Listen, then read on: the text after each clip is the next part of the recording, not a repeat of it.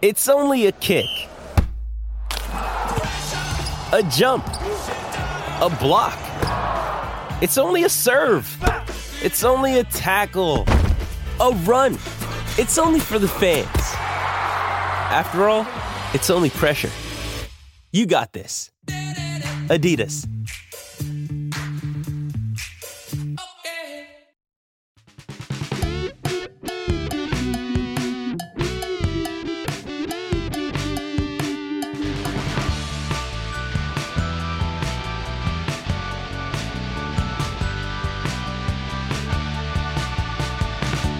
Hail cheaters, welcome to the Always Cheating Podcast. It is Sunday night, game week 3 is concluded. The international break, sadly, has begun. My name is Josh, I'm here with Brandon. Brandon, how are you? I am sad as well about the international break. It's sort of like, it was going so well. I thought we had a couple of good dates. We had some interesting conversation. I went in for the kiss and you said, maybe we better not see each other anymore. That's kind of what happens with the early international break. It stops all of the romantic momentum I was having with FPL. It's going to be, it always comes a little too early, that first international break. This one's a little more fun because we do have a couple of World Cup qualifiers, at least in I guess pretty much across the board. You have World Cup qualifiers during this span. And so the U.S. play 3 of them. And so I was telling you before we started recording that I need to kind of get myself into a headspace again where I can get excited about the men's team. We didn't qualify for the last World Cup, and it was a real, for many, at least for myself, it took me 2 full years to kind of get over that, and so now I'm kind of like, all right, World Cup qualifying is here. Let's get excited again. Yeah, right. So some FPL managers are going to be focused on their national team sides. Some FPL managers are just going to say, I deserve a break. I'm going to turn off my football brain. And other FPL managers are saying, boom, it's wild card time. I mean, it's been a banner opening of a season for the quote unquote template players. But now there is just incredible transfer news flying everywhere on top of Harry Kane's being back in the mix. And there is this temptation to totally upend our teams and possibly even trigger a wild card. So this is what we're going to be talking about on this episode is this the right time to wild card? What's your plan, Josh? What's my plan? If not now, when? And what is all this transfer news bubbling up and these big premium players? What does that actually mean for our templates as they stand? Yeah, I mean, in some ways, like you said, Ronaldo has completely changed the game. And I think after game week 1, many people, I would say the majority of people listening to the podcast had a pretty strong start to the season. We're feeling pretty good about how things were going. And I think in many cases still are. But when you add in certainly one of the, wherever you want to rank him, certainly one of the 5 greatest players of all time. And I know that he's 36 going on 37 in February, but he's also, incredible fitness, Golden Boot winner at the Euros this summer. I mean, this idea that Ronaldo is going to come in and score, 9 goals or something like that over the course of the season is just crazy to me. I think he's going to be amazing. And I think we all, the majority of us do feel that way. And so it really quickens our pulse a little bit and makes you think, well, even though I kind of like my team, maybe I need to rejigger things a little bit. I think most of us don't have Lukaku either. And so he's another big factor. Yeah, so my one, I'm wondering, and we can talk through this when we get to the real meat of our wildcard conversation of, is it all too soon? Is this all just theoretical at this point? And I have a team where pretty much all of my players are performing pretty well. They're delivering what I want them to deliver. Is it all just too theoretical at this point to start tearing up our teams that are doing pretty well? And I think that's kind of the side of the wildcard argument that I'm going to be on today. Yeah, I think and so again, I think I don't want to sort of have the conversation at the start of the pod and then have it again in a minute. So let's just note that that's the theme of this week's podcast. We're going to get to it in just a second. A lot of interesting wildcard questions, a lot of Man United questions. I mean, I think where you come down in certain Man United players in some ways dictates whether you are going to wildcard. So, we'll talk about that in just a minute. But before we do, let's kind of, put a wrap on game week 3, which I thought was a pretty interesting game week. I mean, I didn't think you had a lot of spectacular goals. I thought you had some kind of fun, wide open matches. It was, we did the 10 things you think we think after game week 2. And I think some things have changed. My perspective has changed on a few teams, a few players, pretty quickly. I mean, this is just where we are. This early on in the season, it's sort of just it's constantly shifting, and I don't think it's healthy to even have like really fixed opinions on players and teams, their ability to keep clean sheets. I mean, Man United finally kept their first clean sheet of the season, right? But in some ways, you're kind of I don't feel any better about them. Spurs did keep a third clean sheet, and I'm sort of wondered if maybe we were a little too sour on them. And so I think a lot of things are changing very rapidly. So where are you after? How does your team look after game week 3? How are you feeling about things? I guess I feel fine. I hit 60 points in game week 3, which is just a little bit above the average, but I'm going to take a red arrow. I'm down about 80,000 spots to 184K overall, but that's great. I'm still on very solid footing. The way I would look at that 60-point week in game week 3 is sort of a stabilizing week. Two nice green arrows in game weeks 1 and 2, and to kind of have a slightly above average game week means, okay, so I'm still in a position of strength. And I think where I saw my team miss was in Diogo Jota, and that was a big source of anxiety for me heading into game week 3. The historical team sheets say Firmino starts in place of Jota against the top 6 sides virtually every game, looking at Liverpool's lineup since Jota came in. So it was not a surprise to see Jota come off the bench. And Jota coming off the bench into that fixture where Chelsea were down to 10 men, I was like, well, this is actually kind of not great news for Jota, because you think a Chelsea at 10 men are going to sit a little deeper. They're going to be a little bit more compact and hard to break down. That was a tough one to take on the chin, but I was set on using just one of my 2 free transfers so I could roll 2 into the international break. Went with Jota, and that's all right. My one transfer was to go for Livramento in place of Veltman. Did you anticipate Veltman coming back into the lineup this week? I hadn't heard any news that he was anywhere near that team sheet. Yeah, I was a little surprised. He made the bench, right? And I guess he did. He came on as a sub appearance. Yeah, I came on and played 45 minutes. I actually didn't. I knew that he made the bench. I didn't see that he played. The beauty, Brandon, of the 10 o'clock, or the 3 p.m.s as they are in the UK. Yeah. The 10 a.m.s here in New York is you don't have to watch Brighton matches anymore if you don't want to. So not to totally impugn Brighton, but often there are matches that are slightly more exciting. And so that was not at the top of my list on Saturday morning. Right. So I brushed off the temptation to captain Bruno and went with the Antonio captaincy. That worked out really well. Really happy about that. If I see problems that I want to address over the international break, I've got Ivan Toney, who Brentford just already looked like they might be running out of a little bit of gas, and Danny Ings.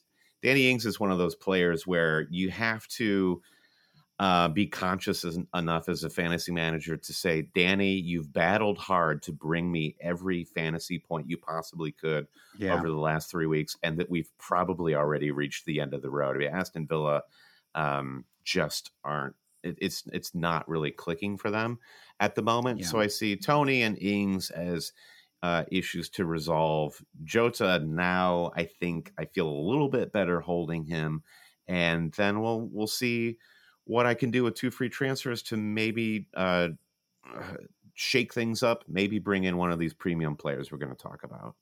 Yeah, in the wild card discussion. Just out of curiosity, was there ever a point where you thought about dropping Jota, and if so, for who?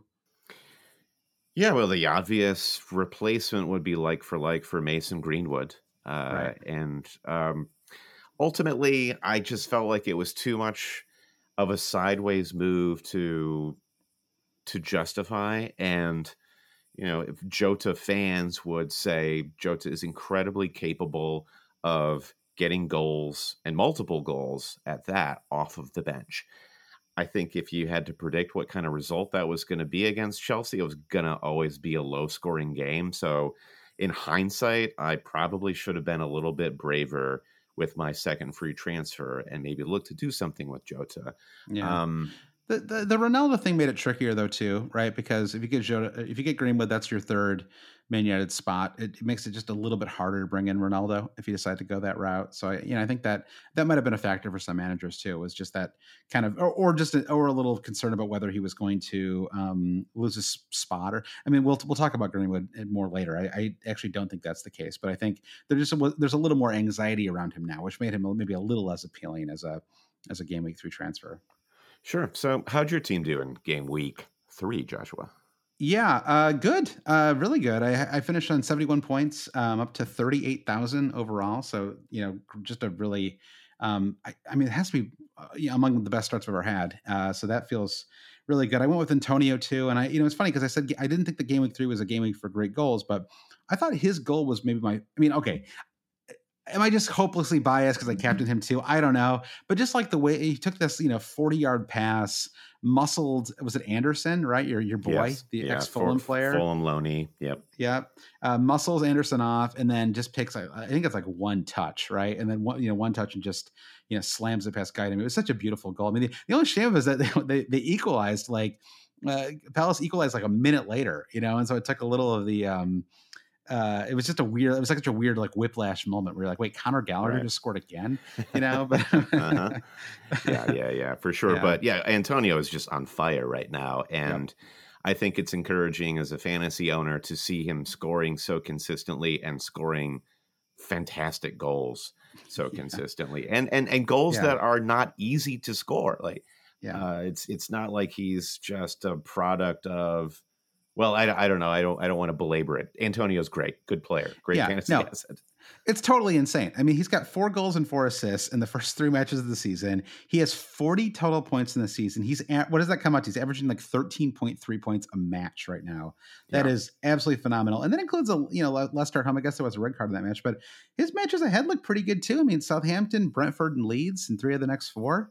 Yeah. Man United, but that one's at home. I mean, it just like at this point, you just have to get him if you don't have him. And it's so cheap too. I mean, even with he's risen 0.4 and he's still only at 7.9 million. I mean, it's just one of the great bargains in the game. And so, I know that there's a certain feeling sometimes that fantasy managers have where you're like, well, I missed out. I missed my window, and now it's closed, and now I can't bring him in. And I think that usually is the wrong way to think about it. No, it's a moment where you just have to lie to yourself. Tell yourself a lie that Antonio actually started the season priced at 8.0. And you thought you were going to bring in Dominic Calvert-Lewin going into game week 4. But actually, look, there's a guy, Antonio, who's actually dropped in price to 7.9. He's down 0.1. Yeah, you got to take him now before the price rise, right? You got to before everyone else gets on him.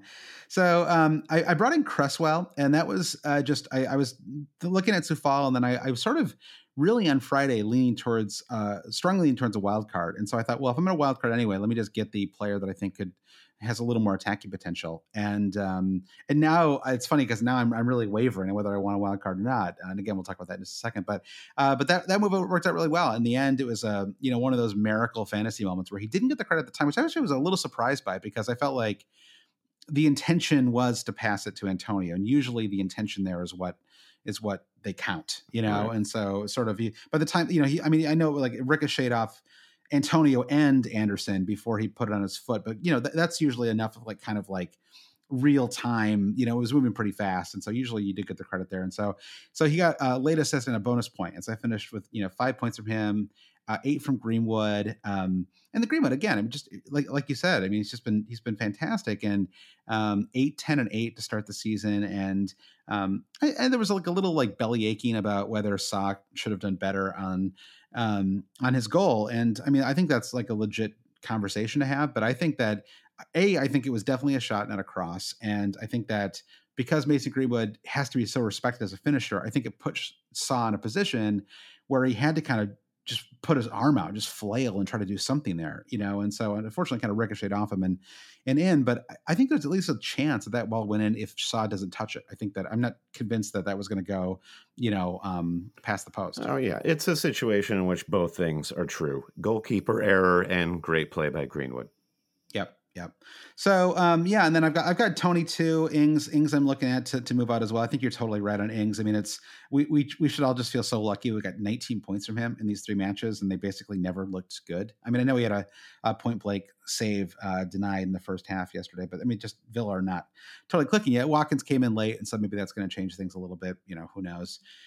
So yeah, so 71 points overall. I only have 1 transfer, but I do have 0.4 million in the bank, and so Ings to Calvert-Lewin is what I'm leaning towards right now. But we can talk more about that next week when we do our game week 4 preview pod. I think this pod's really going to be more about the wild card conversation. So that's where we are. Quick note before we get into the wild card talk, which is congratulations to the August T-shirt winner, Brandon. This is our Patreon moment here. Yeah, Christopher. First ever. Yeah, first ever Dean's List, DIGNE, Dean's List Manager of the Month award goes to Christopher Akins. He has been a Patreon supporter since August 7th, 2019. So I thought that was really cool that somebody who's, just supported the pod for more than 2 years was the first winner of the T-shirt giveaway. So Christopher, we're going to reach out to you. We'll get your address. We'll get you a T-shirt out ASAP. And each month throughout the rest of the season, from September through May, we're going to be giving out a T-shirt of the high scorer each month in the Always Cheating Super League. The T-shirts are very you can look at our website or various other places to see them, but they're kind of a baseball style 3/4 sleeve shirt. So we're giving those away once a month. So once again, congrats to Christopher and good luck to everybody in September. If you want to say thanks and become part of the Always Cheating Patreon community, that word community, Brandon, I know it raises people's heartbeats. Yeah, well, Barack Obama started as a community organizer, Josh, so I say that puts us in pretty esteemed company. That's right? True. That's a good point. A very good point. Strong point. So you can go to patreon.com/alwayscheating for that. We do an extra podcast each week, even during the international breaks. It's the kind of troopers that we are. There's the Week in Review newsletter, courtesy of Mini League Mate. Everyone at our highest tiers gets a free T-shirt. And quick thank you to our newest patrons, our new producer, managed by Lasso. Yeah, I like welcome. that, Brandon. Yeah, big Ted Lasso fan. That's right. Of course. I mean, we all are. I don't care about this discourse. This season 2 isn't a strong discourse. I mean, even if it's true, which it probably is, I'm still enjoying it. So I don't, the Christmas episode, not my favorite. Everything else I've been pretty okay with so far. Yeah, sorry it's not The Sopranos, everybody. Okay. Yeah, exactly. Lawrence Sorloff tier, Otto Kekalainen, Paul Drake, Eric Trollius, Gavin O'Donnell, Charlie Bryant, Andrew Kehoe, and Alex Holcomb. Thank you to all of our newest patrons. And so if you want to support the pod, patreon.com/alwayscheating is where you go. We'd really sincerely appreciate it. We're going to take a break, get back and talk about wildcards. All right, Brian, we're back. Today's topic is wildcard time, ? And so I wanted to just start things off a little bit. Maybe just talk a little bit about, I know we did a little bit of the sort of the pod. You're sort of on the fence about whether you want a wild card, it sounds like you're just flat out not going to wild card, right? Is there a scenario like maybe, I guess, like if some of these international break, if some of the COVID red color, what is that called? The red red list, I think. Yeah, exactly. Red listed nations, I think is what you'd call it. Yeah, I think that is the one scenario in which I would wild card would be suddenly I open up my FPL app and half my team is flagged, or 3 to 4 to 5. That's like definitely an unhealthy number right there. But I fear for the argument of like the other argument for even if your team is in good shape, somebody would argue, well, what about all the price rises that are going to happen? If you don't wild card now, we're going to see all of these price changes on premium assets change during the break, and suddenly you could be 0.1, 0.2 short of getting in somebody like Lukaku or Kane. And Ronaldo will be just introduced into the game during the break, so his price will be fixed. I heard Tuesday is when he might. He doesn't actually have a number yet because the numbers are locked in for the season, so he can't be number 7. So he's actually getting a new number going into this season. They were talking about that on today's. He should definitely be 00. I mean, come on, Ronaldo. 00 would just be like William Bedford, the Detroit Piston. It'd be great. 00. Or just be like a true like Chav and get 69 or something hilarious like that. That'd be great. 77. I heard that one bandied about. So, or just a lightning bolt. A lightning bolt looks kind of like a 7, but it's not actually a 7. I think all the talk about the price changes and whatnot, I can't be bothered with. It's not that I can't be bothered with it. I don't want to dismiss that argument because Sure. team value is like weirdly a complicated thing. So what then I land on is, well, let's just look at the players in my team, and I kind of like them all except for, the aforementioned Danny Ings. And that's I have $1 million in the bank and 2 free transfers. So it's kind of like sky's the limit for my own personal team. And then, like, speaking more generally, my argument against wild carding for people in my position who would say, well, actually, I feel like the only path forward is to get one of these premium players like Kane or Lukaku, or I want to be first on board with Ronaldo, is what I was touching upon with Lukaku earlier in the show is, listen, we saw this guy become like the biggest player in fantasy this season in game week 2. And that was him only scoring 1 goal. And he did nothing against Liverpool. Not a lot of people actually brought him in, relatively speaking. So, like, I feel like there is just a lot of noise in the game right now, which is motivating a lot of people to think that they have to be super active. They've got to be making moves. Do they have to be transferring in these players? But stop and look at your team. Actually, your team is pretty good. And, it's frustrating. You and I, Josh, have a pretty similar looking team. And I know it's frustrating to some managers when they think, oh, I've got the same players as everybody else. It would be fun to wild card and shake things up and get some new players in, and I can be different. And that could also be an edge. And it still, for me, feels too early for that because everything is going according to plan, and we have good players in this template. So I think we need to ride it out a little bit more so we can get some more information. So that's where I stand with my personal team, and generally on the wild card is it just feels premature. Yeah, I've sort of come back around to that position. And it's sort of interesting the way you talk about everyone having the same team, because I feel like, you already started to see some itchy trigger fingers this week. And, there are a couple of high profile moments where people made really aggressive moves, sort of maybe most famously, or infamously or whatever was Mark Southerns, right? Who, friend of the pod and just, a really great, fantastic manager, incredible track record. And he transferred out Ferran Torres and brought in Lukaku and sort of, just that. I think he brought out Mahrez as well. And I think it ended up being something like a net 30-point swing, all told. And, a couple other examples as well, where people were just kind of ready to move on, like ready to start making some bold moves, ready to start bringing Lukaku. And I'm not saying, I don't single him out for any particular reason. I just think that I strongly suspect there were a lot of people out there who just felt like, okay, I'm ready to start making some moves and just feel a little bit different right now, And I think you and I had that feeling a little bit last week, I think, where we went with Bruno instead of Salah, even though Salah was the overwhelming captaincy favorite, right? And it didn't work out that in that case, but didn't ultimately we got kind of lucky, it didn't cost that much. And I think Antonio was the one this week, right, where he sort of, there were some things against him, where one was that he was just kind of the first captain pick to play. And sometimes it is fun, even just in the back of your head, to have that last captain of the day. We talked about this a little bit last week too, right? You get to kind of win Saturday if the other captain doesn't go well. But I think you and I both kind of came to our senses on the Antonio thing, especially for Monday when he just looks so good. The matchup against Palace was just too enticing. And again, Bruno, the home and away thing. Talk about Bruno later. We haven't talked about the home and away yet. And to see Bruno again away from home as he was in game week 2 was probably the final straw for me. And now we're in a tough spot with Bruno. Again, we'll talk about him in just a second. So, I think in some ways you don't have to worry too much. And, it's sort of two perspectives on it. One is that you're feeling passive. The other is that your team's going to start looking different than everybody else's because everybody else is going to start moving. And there could maybe be an argument for being stable for a little while, right? And just sort of sticking with the team that you really put a lot of time and thought into going into the season, right?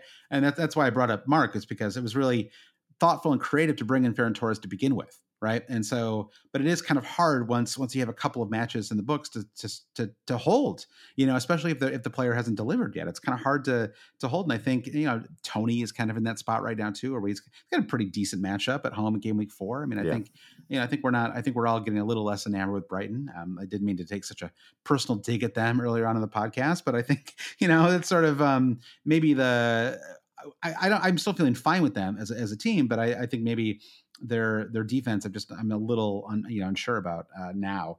It always looks good, but it seems like fantasy wise it doesn't quite deliver, right? So right.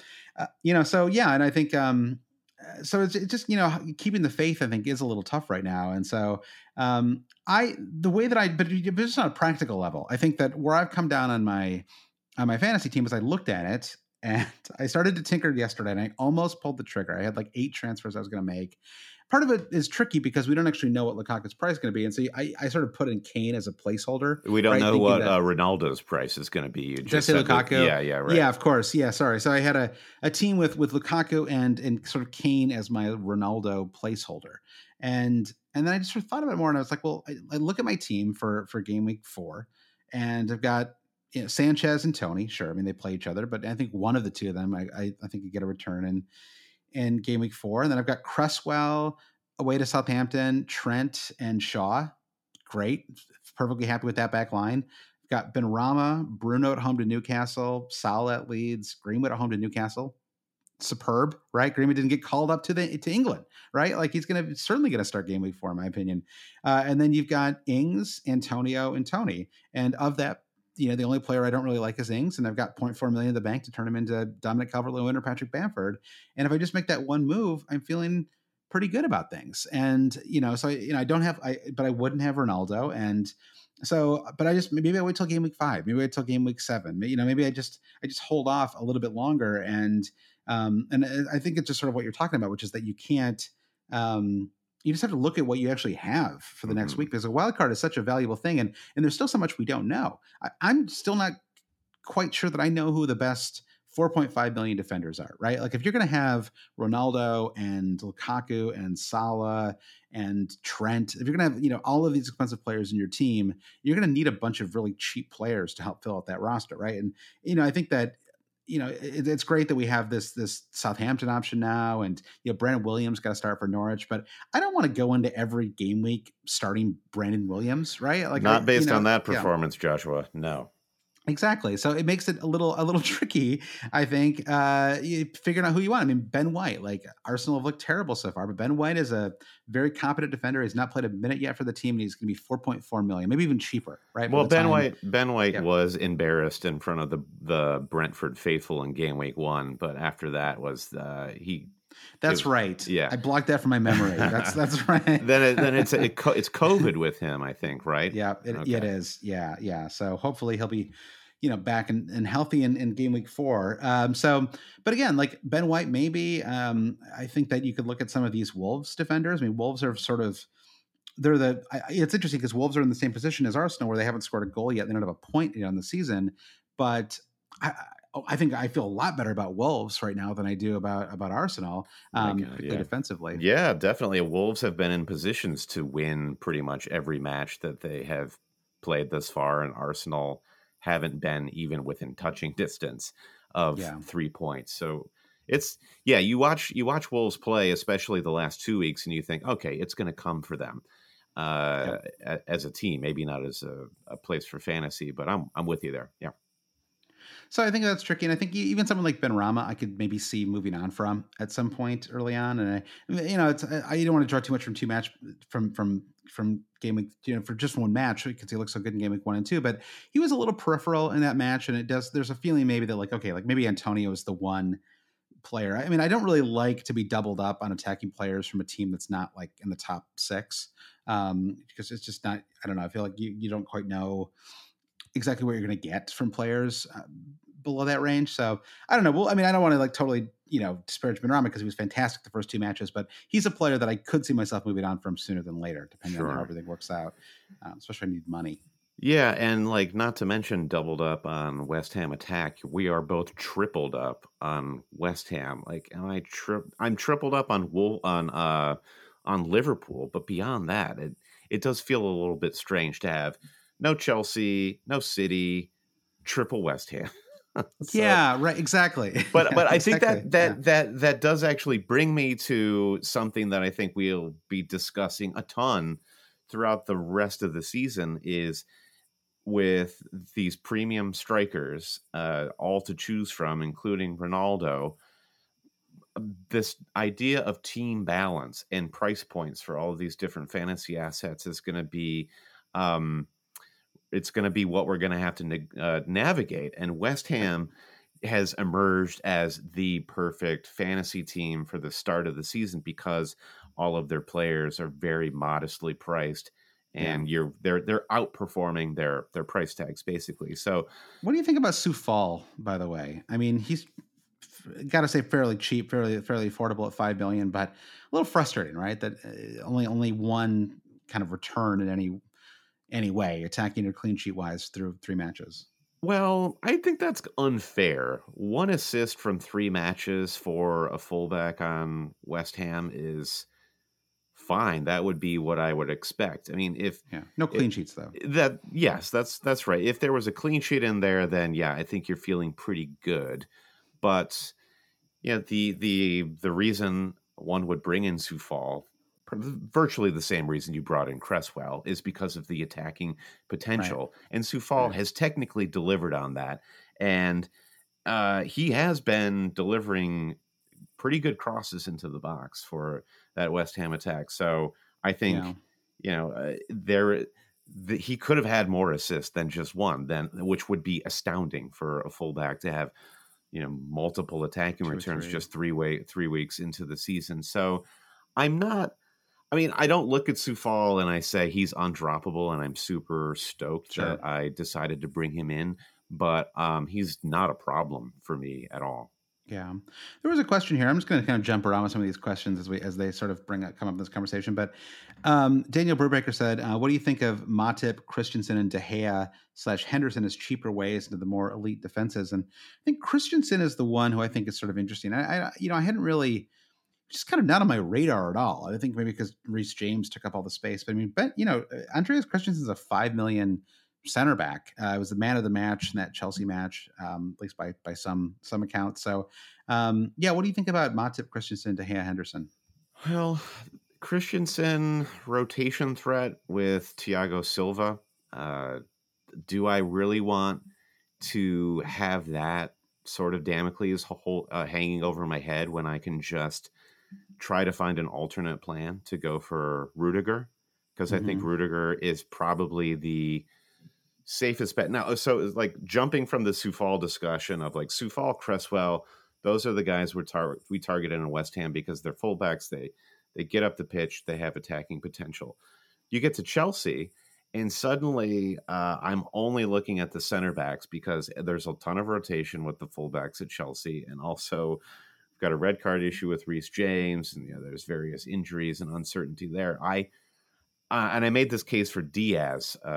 Maybe it was preseason, but particularly City and Chelsea, teams that are going to get at least 20 clean sheets this season, somehow it's easier to justify the non-attacking center backs because you're going to get so many points just based on clean sheets. So Chelsea's defense was so good in that second half of that Liverpool match that I was like, why? It just felt crazy. I was like, why don't I have like 2 Chelsea defenders? Like, what, maybe that's like, maybe just ignore Ronaldo and just have like 3 Chelsea defenders. And you're just like immune to all rotation. You just have 3 of them. And Marcus Alonso is the one I still can't quite come to terms with because surely at some point Ben Chilwell starts to get some starts, right? It just seems crazy to me that he's just completely lost his place there. But I think the way to do that, though, Josh, is nobody's in love with their goalkeeper right now in their fantasy team. So I think you've got Mendy and Rudiger,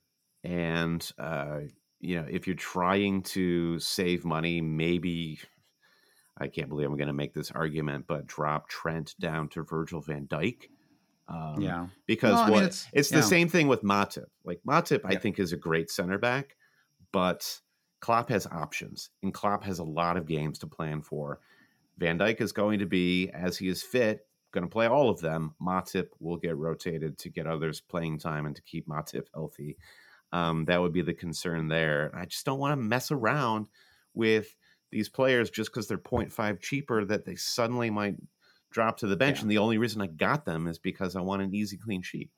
Yeah, I mean, Konate was a big money signing for them too. I mean, presumably at some point he's going to start getting some starts, and he's certainly not going to replace Van Dijk. So I think Matip is a little too dangerous. And then De Gea. I mean, I'm just not interested at all in that combination. You'd have to have both to feel confident about that. Although De Gea had a great game today, so I don't want this to be an anti De Gea pop because that double save was phenomenal. Incredible, it was really incredible. But I think Christensen I'm a little more excited about. And part of the reason why is because as somebody who got very close to wildcarding last night and before kind of walking away from it, I like dare you to find a way to have like Reece James and Trent Alexander-Arnold and sort of like keep all of these players in your squad and still make it work. It's almost impossible. So you're going to have to cut into or find those cheaper ways. And so I think Christensen, I actually read about him a little bit before this today's podcast. I saw this question. I was thinking about it, and he really got singled out by Tuchel after that match yesterday, and about how good he feels about him. And they're talking about contract extension now, and so maybe we just have to look past. Again, this is like our one of our themes of this year, along with the ever present make fantasy fun again. It's tabula rasa, right? Blank slate, start fresh.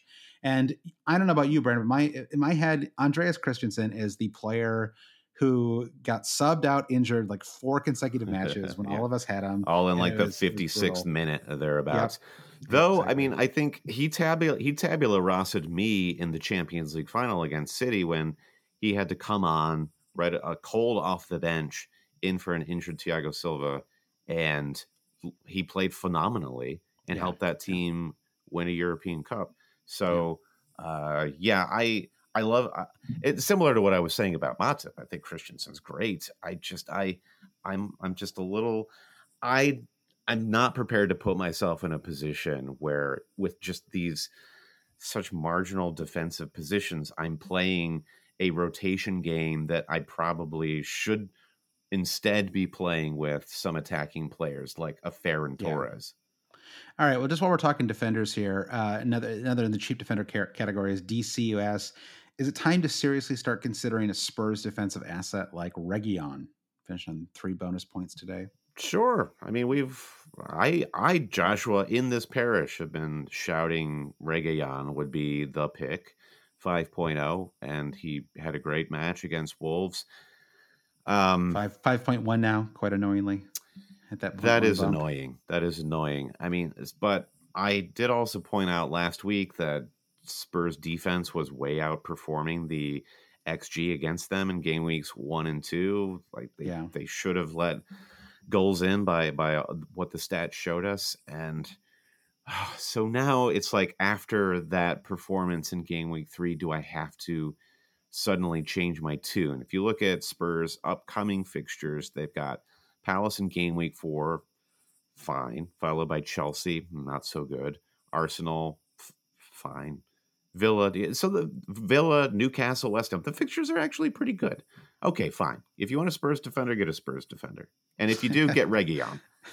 I think so. I think I would pay for the upgrade for Reguilon. I think part of my worry about Dyer is that I do think that eventually we're going to see Christian Romero start to get some minutes. It's very similar to the Konate situation at Liverpool, where there's an expensive center back who was signed who will surely start to get minutes at some point. And when he does, I think that it will put one of Dyer and Sanchez at risk, because I can't tell who that's going to be. I don't really want either one. And so, I mean, I guess we could probably look at like who's left-footed and right-footed, but that isn't always a decider anyway, so make fantasy fun again, Josh. Yeah, maybe Tanganga 3 consecutive starts, and it looks like he has. I mean, there are healthy players who could be playing over him in Doherty and Aurier. So the fact that he's gotten 3 spots, I get some some tough matches as well. So I think that he's maybe a little safe too if you just can't get to Reguilon in that 0.6 million more. But I've come around a little bit too. I think it's okay. And I think Christensen is the one that I feel the most, just to go back to that for 1 second, is the one that I feel the most strongly about in this price bracket, just because they did move Zuma on, right? I think isn't he going to West Ham now? Yes, There's like a loan deal which may actually help with Sufal too, stabilize their defense a little bit. But with him out, I mean, you have Thiago Silva, who is, I think he's like 37 or something like that. So I think Christensen's a reasonably safe pick. I do agree with you that he's at some risk of rotation, but everybody is under Tuchel. So I think that's just something you have to be kind of mentally ready for. So Brandon, it is now time to talk about Man United, the Man United conundrum. The reason why I couldn't pull the trigger yesterday was because of Bruno, and I just couldn't. I don't know how to quit him, even though he's had. I mean, okay, as Shiv says, what to do with Bruno? He's looked bad these last 2 games, and that's coming from United diehard. What are we going to do with our man Bruno, Brandon? Well, Bruno stays until Ronaldo comes in, and I think from what we've seen, an easy move is Bruno for me, Bruno to Greenwood and a striker to Ronaldo. And that's a little hypothetical because I still can't fully imagine what Manchester United are going to look like with Ronaldo starting for them. And I'm trying to think about how Bruno and Ronaldo will play together. I mean, within 11. And if you think about all the commentary from FPL managers, where all they really knew of Bruno was him being captained in their fantasy team, watching Portugal in the Euros this summer, and they're like, "Wow, so Bruno really doesn't do much for this Portugal side." And that Portugal side includes one Cristiano Ronaldo. So what? Are we able to draw any conclusions from that really Bruno might be slightly diminished? I think it really will come down to who plays centrally, like probably Ronaldo a little off to the left. Maybe Greenwood still keeps his central role. You play Sancho on the right, and then you've got Bruno just behind. And that could turn into points for everybody. It could turn into points for just a couple of those 4 players. It's really difficult to tell. So I think it's an unanswerable question on Bruno at this point, because that's all theorizing. The fact of the matter is Bruno is an elite fantasy asset. And until that actually changes, and it could change tomorrow, I can't move him. So the Bruno, obviously Bruno and Ronaldo are sort of have to be paired together, as we talked about them. And I mean, Ronaldo is just a points goblin. I feel like he's going to, it's funny. I said goblin. I was thinking he gobbles the points. It still works. It still works. Is that where goblin comes from? Is goblin on, your, the old, on your farm? Okay. That is probably the farthest from a Latin text as you can get there, Josh. So anyway, he's a selfish points goblin. Let's just leave it at that. Okay. That's actually my team name is going to be Selfish Points Goblin FC after this, Brandon. Wonderful. So I can fit it all in with the characters. Yeah. Just drop the FC. I think you're right. I think that the situation to me is this. Ronaldo is going to sign this week. I mean, Man United have already confirmed it. However, Portugal, he's playing for Portugal over the international. As far as we know right now, he's been called up and he's planning to play. So I think that he will. And unless, it feels unlikely, especially because I think he's a goal away from setting the all-time international goals record. He's clearly going to play in these matches, and 2 of the 3 of them are World Cup qualifiers. The one that's an international friendly is in between those 2. So Portugal, Ireland's Wednesday, 1st. I think there's a very good chance that he will be playing in that. So if he plays in that final qualifier where they play Azerbaijan on September 7th, then the first time that Ronaldo will be training with that team is on Wednesday, September 8th, right? At the absolute earliest. If not, maybe the day after that, right? Like that Thursday. And let's see, when do Man United actually play their match in game week 4? Is it, so it's one of the early matches on September 11th. So he'll have basically 2 days to train with the team. Do you immediately slot him in as a starter? I think he gets minutes in that Newcastle match. I'm not sure he starts. If Ronaldo doesn't start in game week 4, then Bruno was quite easily, in my opinion, the standout captain pick for game week 4.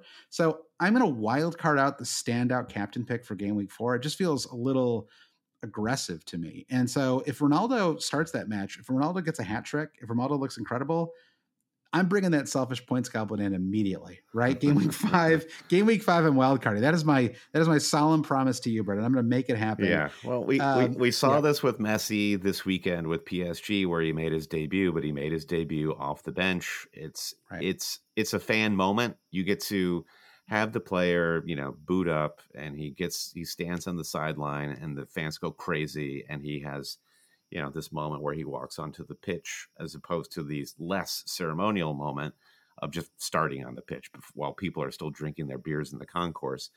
So I would assume that's what's going to happen at Old Trafford on September 11 is Ronaldo will be on the bench and he'll come on around the 80th minute and it'll be a party. And then we'll have our decision to make. Yep.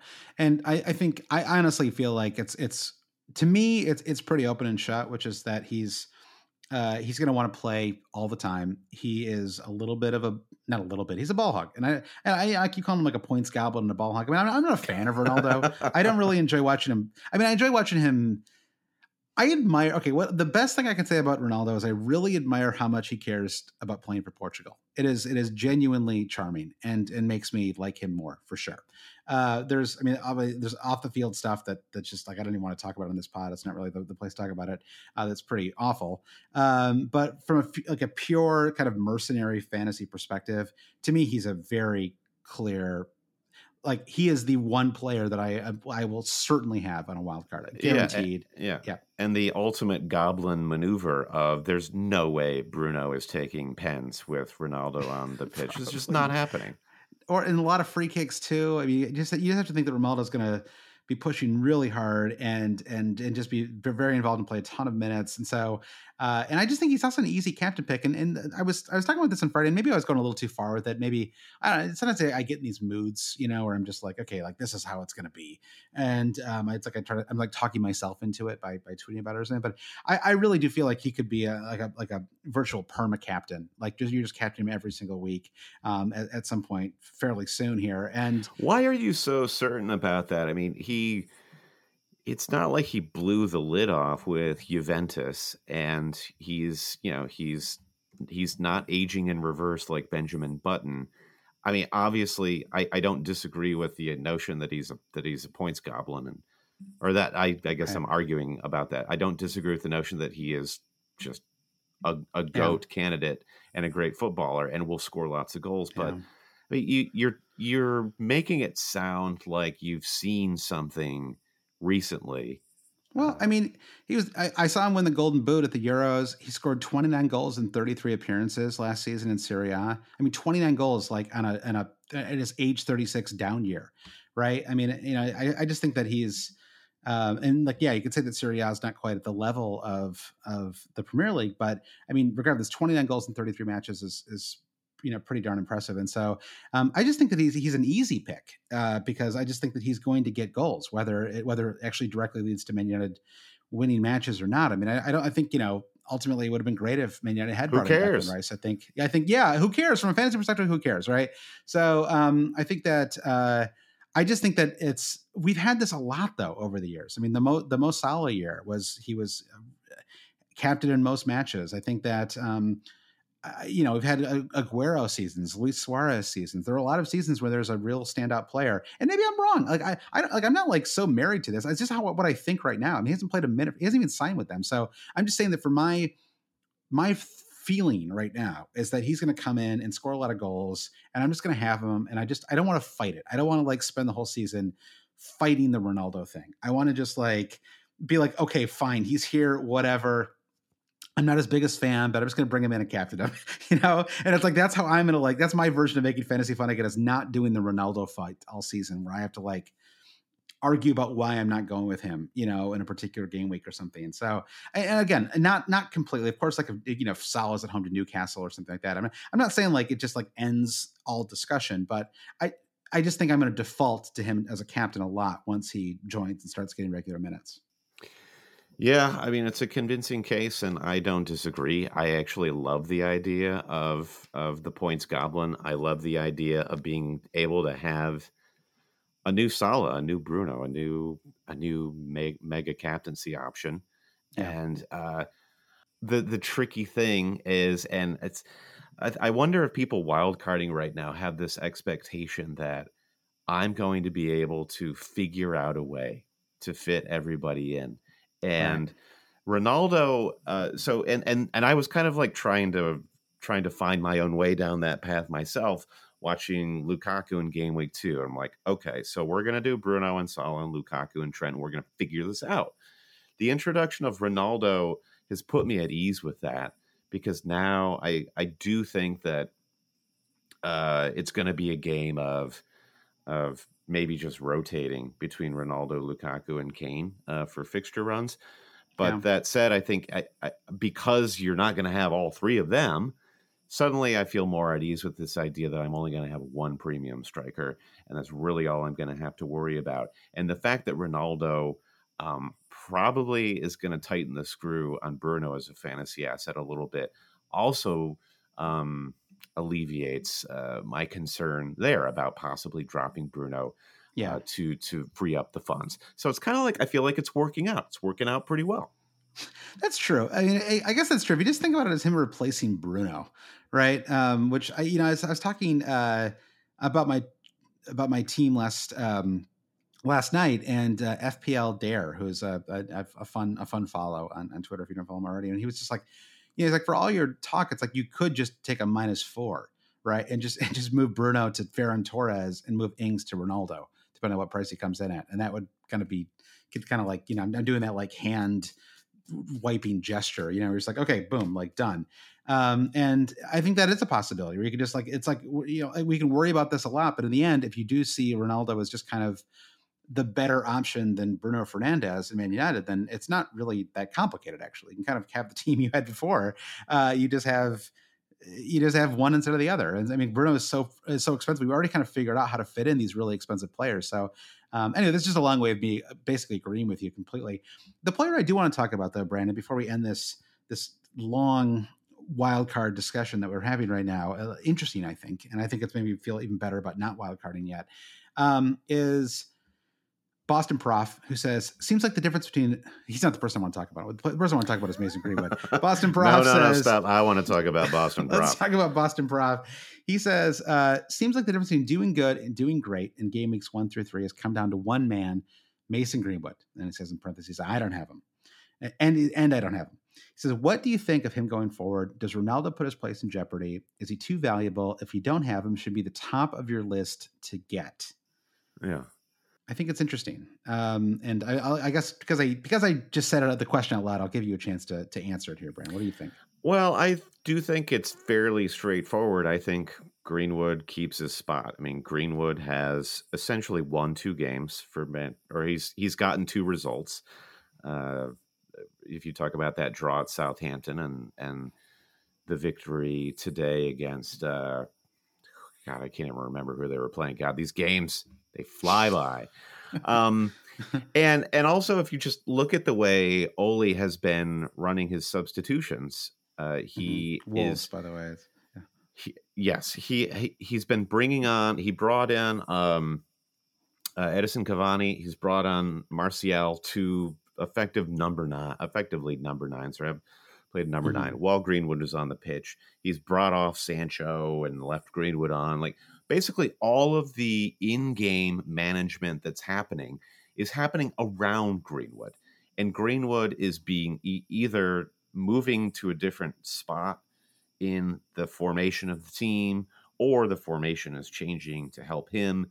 Yep. It seems like Greenwood is, and there's a lot of debate about this, but especially amongst Manchester United fans who seemingly aren't ready to accept that Mason Greenwood is their best striker, full stop. He's ready. I don't think he loses his spot. I think he probably might get pushed a little wider, but the great goals that we've seen Greenwood score both this season and previous seasons often come from him cutting in from a wide position. So if you feel like, oh, maybe Greenwood's not going to be as central, fine, that doesn't matter. That's actually great, because he is a scorer of great goals coming from wide positions. And as I was saying, I think probably your preferred front 3 for Ole would be Ronaldo, Greenwood, and Jadon Sancho. And Yep. I mean, are you going to feel Cavani and Ronaldo? That sounds great if you're playing like FIFA Ultimate Team, but in 2002 or 2012, yeah. In reality, it then suddenly goes from, oh, you're playing an incredible global star to, wow, this is now like a home for old people sort of starting 11, and I think it's that finely balanced. So I love Greenwood. I do think he, as Boston Prof points out, because he's been that pivotal to the start of the season. Why would the conclusion you draw not be he will remain pivotal for the unforeseeable future? I mean, I don't have a lot to add to that, really. I mean, he's 7.6 million. He's very affordable. OGS has always been. I mean, he scored in every match, right? For one thing, and pretty. I mean, okay. Say what you will about that. I mean, I kind of explained why I thought the goal today was a pretty good goal in its way, right? But it was a byproduct of his aggression, right, and of his kind of willingness to kind of try something, right? The first goal he scored, the one at home to Leeds, was a phenomenal goal, absolutely incredible, right? Pace, incredible pace, and even better finish. And so, yeah, I mean, the other goal that he scored was just kind of great positioning, right? The right pace, the right time. Bruno plays the ball in. Pogba kind of passes a little further along, and he knocks it in, right? That's just what he does, and that's why he gets minutes, because he's just a very smart attacking player. And I think you're right. The fact that he's young is making people not realize stuff like, I think he's already better than Marcus Rashford. I don't know if that's like some like totally, terrible and awful thing to say. I mean, I know that Marcus Rashford's a wonderful person and a fantastic player, but I would rather like on the transfer market right now, I think that Greenwood would fetch more money than Marcus Rashford would. And I just think that he's, he's so versatile positionally too, like you said. And so it's kind of like Ferran Torres a little bit too, where it's you're in this position right now where we have two of the best teams in the league, and they both have 7 million midfielders that you can just kind of snag right now for cheap. And okay, like let's play it out with both of them, right? Is Mason Greenwood a 38 game week starter? No. Is he a 34 or 32 game week starter? Maybe, yeah, I think probably. Probably, right? Mm-hmm. And yeah, maybe he misses 6 matches. And who else is going to miss 6 matches? Almost everybody else. Like practically every other player is going to miss a handful of matches this season, including players like Bruno and Ronaldo. And and Ferran Torres, maybe it's more like 30 in his case, but he rose today. He's at 7.1 million. Okay, so fine. Maybe you're going to miss 7 or 8 starts for the season, but if he's going to be consistently playing as the forward for Man City, it doesn't really matter. You just have to have a bench option. I think Ferran Torres is a little cheaper because he's a small guy. He's, it's a per stone, per pound. Yeah, it's true. I think you're right. We probably talked about him enough. I mean, I do think on a wild card, I would try to find a way to fit him in too. I agree. Yeah, I think my issue with City right now is they played Arsenal, and off the back of it's like 2-5-0 results against Norwich and Arsenal. And forgive me, Arsenal fans, but you are god awful and the worst. That was not fun. That was not fun. Yeah. Fun.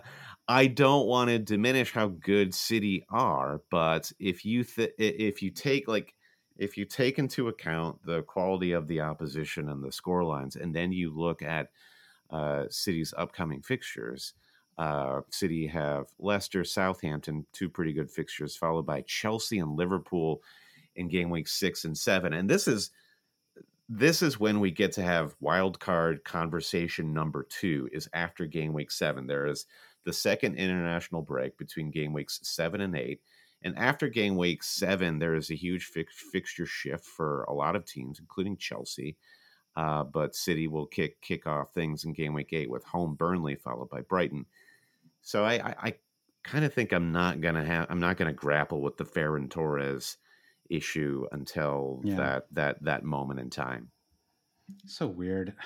Laporte, right? Like, if we trust him at this point? John Stones hasn't started a minute. Has he played a single minute so far? I don't think so. No, I think you just got to get Diaz, right? It's just kind of boring and simple. Yeah. There was some moment. It's like, I don't know why. I mean, they don't even look that similar, but Rodri and Diaz, sometimes I like forget who is who, and when Rodri scored on Saturday, I had like a full 20 seconds where I was like, that is Rodri, right? That's not Diaz. Yeah, no, they both have the very workman-like side part haircuts. They're the guys that show up with the briefcase in the locker room, just like ready to get to work. Yeah, Rodri's cool too. I think he's like, not that this is like some, like, I don't have a problem with tattoos, but he's got like this kind of weird, like strange personality, right? Where he doesn't have like any tattoos, and he's very like tucks his shirt in. Yeah, tucks his shirt in. He's got like a weird. It's just like it makes, by just being kind of not like your typical like. It feels like everybody's got a sleeve now. Even Christian Pulisic has like a sleeve, like a tattoo sleeve. He's got that awful, like he's got the realistic tiger tattoo on his forearm. So he's got like the eye of the tiger. Oh man. Yeah, I don't know. It's not really working.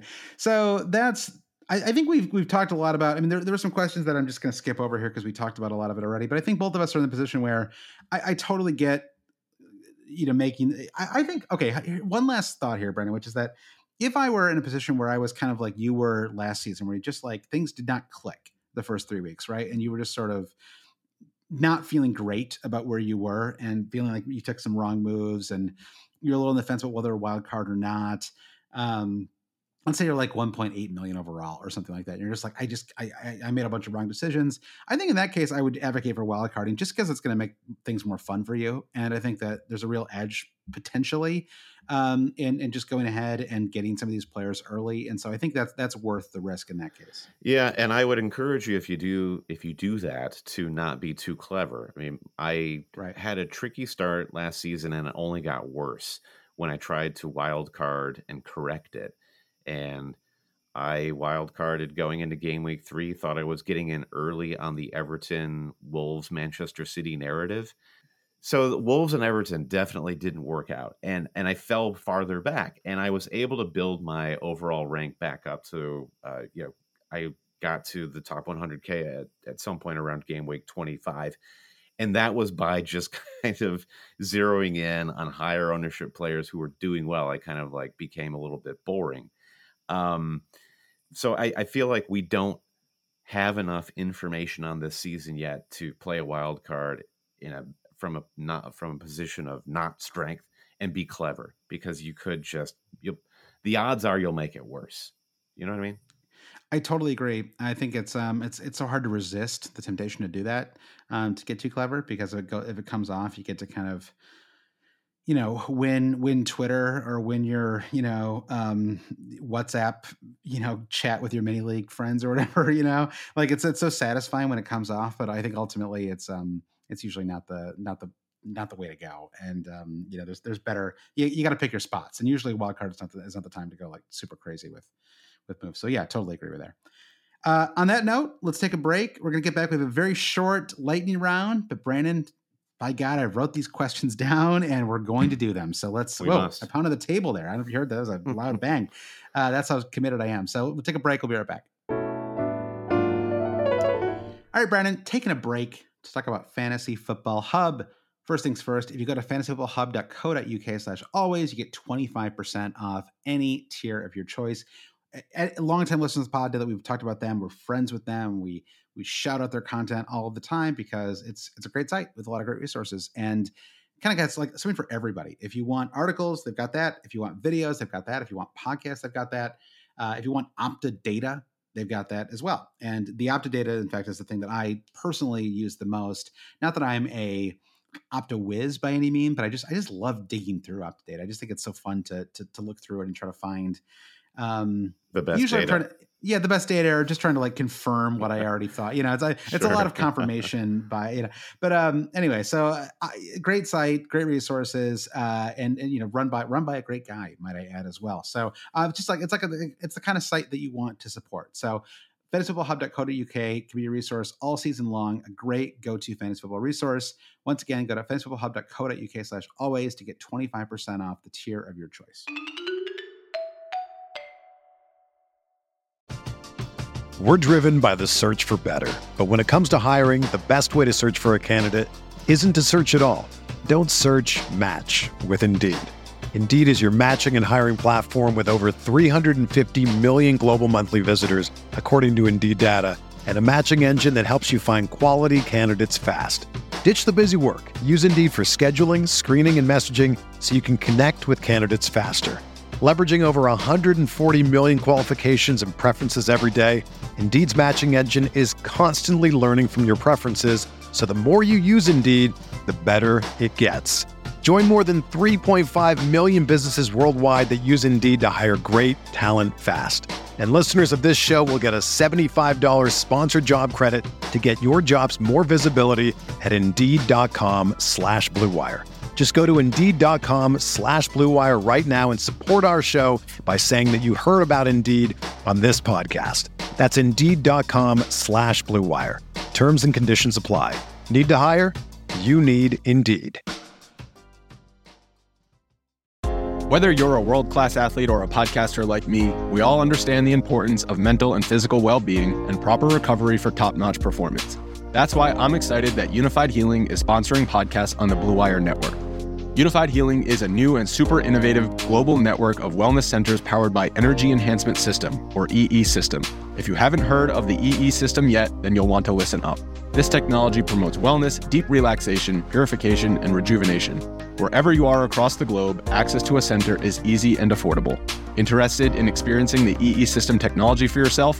Go to unifiedhealing.com/Blue Wire to learn more and find a center near you. That's unified, UNIFYD, healing.com/Blue Wire. No material or testimonials on the Unified Healing website are intended to be viewed as medical advice or a substitute for professional medical advice, diagnosis, or treatment.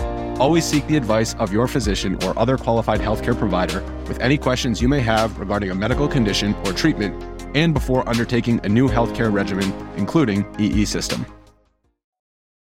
All right, Brad, we're back. Got 3 question lightning round this week. For anyone who's new to the lightning round, every question gets a 30-second response, not a second longer. This entire section, Brad, is going to take us 90 seconds to get through. Incredible. I guarantee it. Yeah. First question, Jail from Mike Ashley says, if you find yourself... Wait, stop. I just want to pause on that name from the questioner. Yeah. Jail for Mike Ashley. Yep. Yeah, it's actually FPL Jail for Mike Ashley. I did change it a little bit for the for the read. It's a pretty creative FPL. You know, we're out of like combinations of words to use now for FPL Twitter handles. So he says, if you find yourself in a really surprising, highest you've ever been and likely to be highest ever position, how do you maintain that position or thereabouts? Right. So there must be some people listening to this podcast right now who are maybe inside the top 20K or the top 100K, like whatever, top 500, whatever it is that they're like, this is like the best I've ever done. And I really don't want to screw it up right now. What is the advice for a manager like that, Brandon? Oh gosh. Like, I feel like if you start the season and you're doing poorly, there is this pressure to move faster, change things faster to try and catch up. Yep. And, there will be a temptation if you see things moving fast, but you're doing well to also move fast, but change slowly. I think you have the advantage if you started the season well to be a little bit more methodical. And the good news is if you're doing well, you probably have most of the good players. What you want to look for over the next few weeks is there's probably 1, maybe 2 players that you don't have that are trends or will soon become trends. So Josh, you and I have both been talking about bringing in Dominic Calvert-Lewin. Dominic Calvert-Lewin is not a secret, but I feel like there are a lot of people in the top 100K right now who don't have Dominic Calvert-Lewin will be moving on him because he's looked good. So if you're trying to figure out how to maintain, look for trends like that where you can make those little calibrations in your front line or elsewhere in your team just to keep up with those trends. And if you're able to keep up with the trends, you're probably going to maintain your rank. And then there will come a moment where things are going to shift wildly. And then that's a whole different conversation.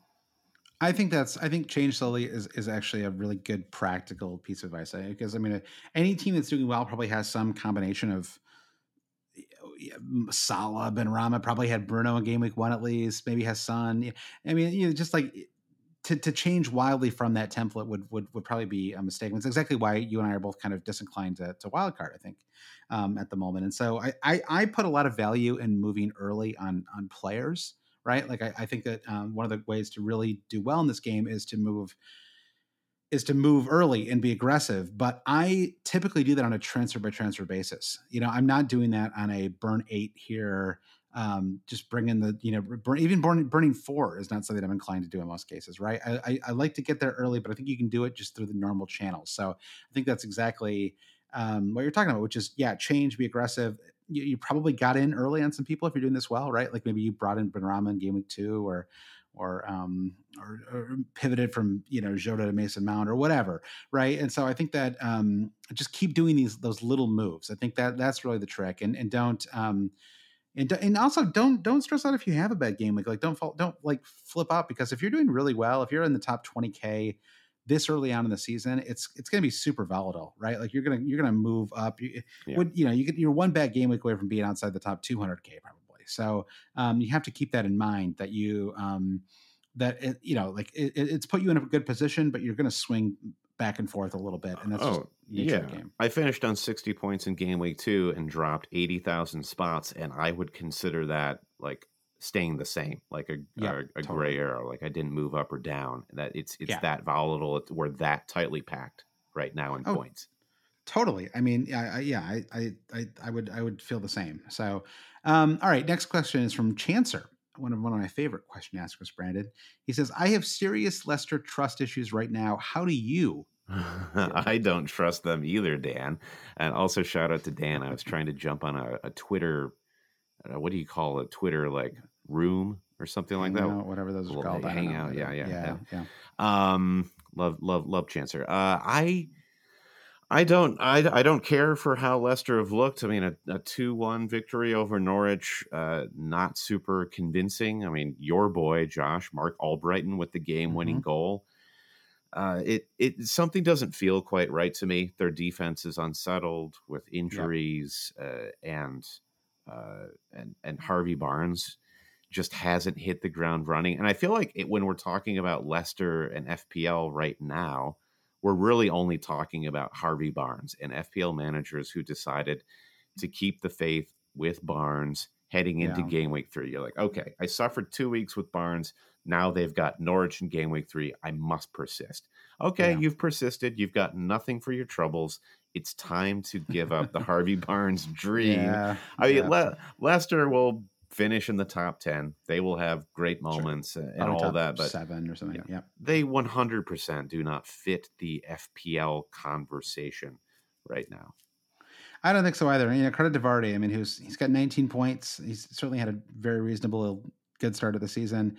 I was a little down on him, so I will shout him out and give him credit there. But he's 10.5 million, which is a huge price. And yeah, I mean, I still think there are some interesting ways into that defense at some point.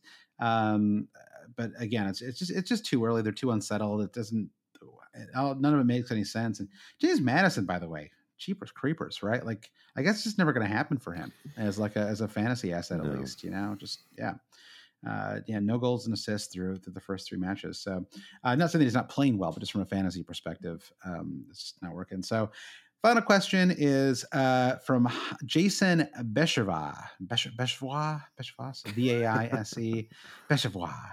He says, which premium player, and then he lists Fernandes, Salah, Mane, Lukaku, Ronaldo, Kane, Son, has the most make fantasy fun again potential?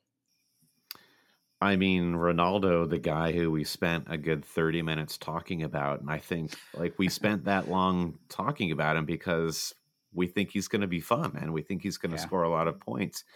So to state the obvious, I think it's Ronaldo, but otherwise, I do not want to give Mo Salah short shrift. I feel like we haven't really talked about Mo a lot since his captain exploits in game week 1, but he's consistently delivering. He got a goal in game week 3, and Salah is an old pro at making fantasy fun, and he does it by scoring multiple goals a game and just kind of all around being a baller.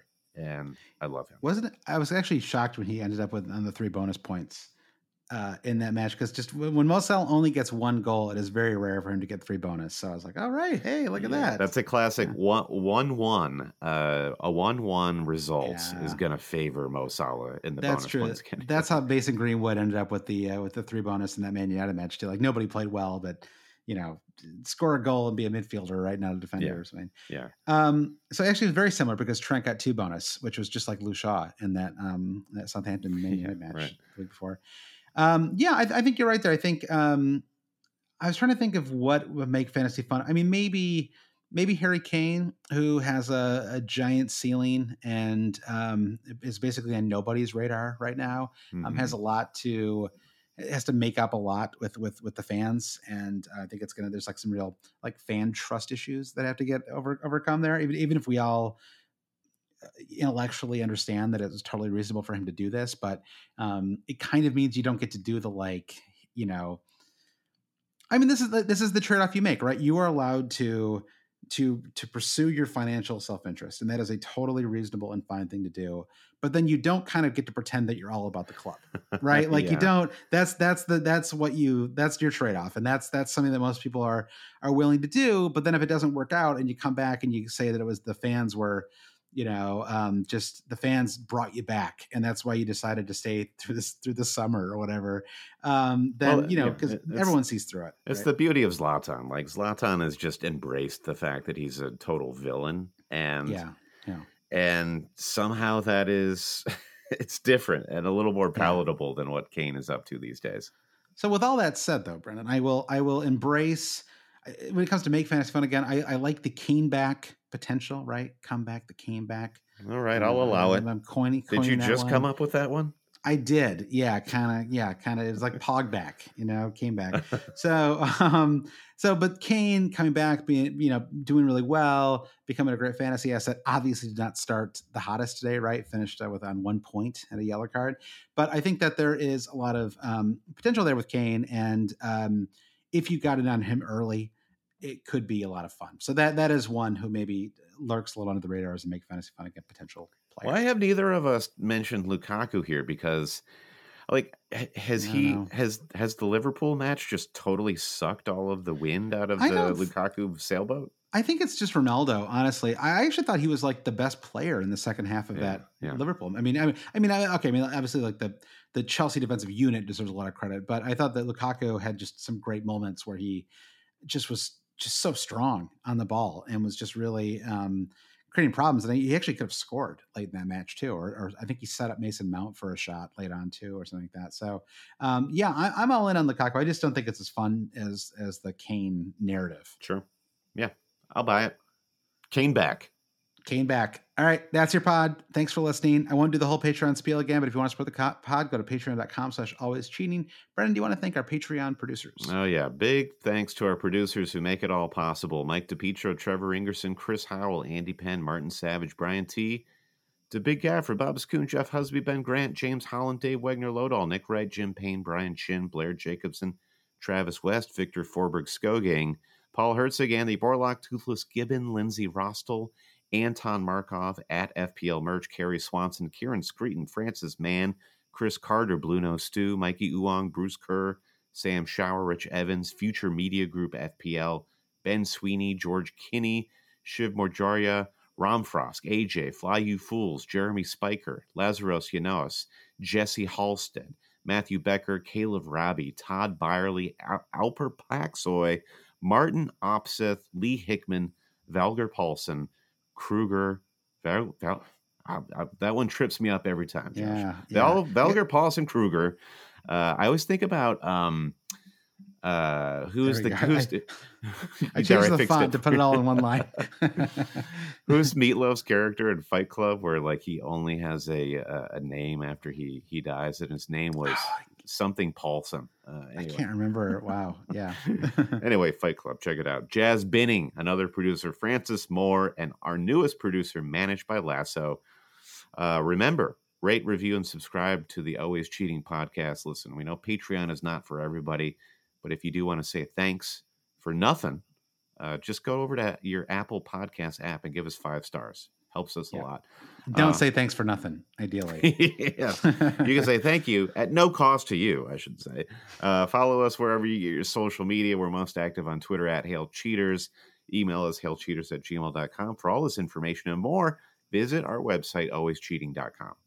That sounds perfect. And by the way, I have been trying to post a little more on Instagram. So if you're on Instagram, give us a follow at HailCheaters. I've been trying to put some like kind of behind the scenes photos of us putting together the pod and things like that. So if that's your bag, go check it out. But otherwise, thanks everyone for listening. We'll be back next week. I think we're going to be recording a day late. It's a holiday weekend here next weekend in the U.S. and you and I are both doing some traveling. Brandon, you're coming back to New York, and so back to the city, baby. Yeah, I'm sorry if you got used to the crickets because crickets are going away after this. Bye bye.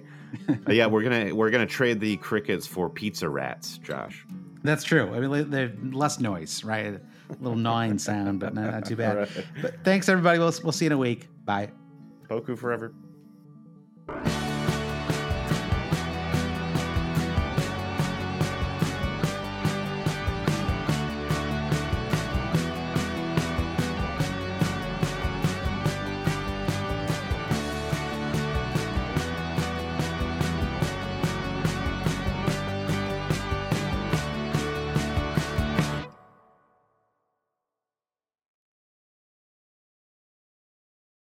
This is the story of the one. As head of maintenance at a concert hall, he knows the show must always go on. That's why he works behind the scenes, ensuring every light is working, the HVAC is humming, and his facility shines. With Grainger's supplies and solutions for every challenge he faces, plus 24/7 customer support, his venue never misses a beat. Call quickgrainger.com or just stop by. Grainger, for the ones who get it done.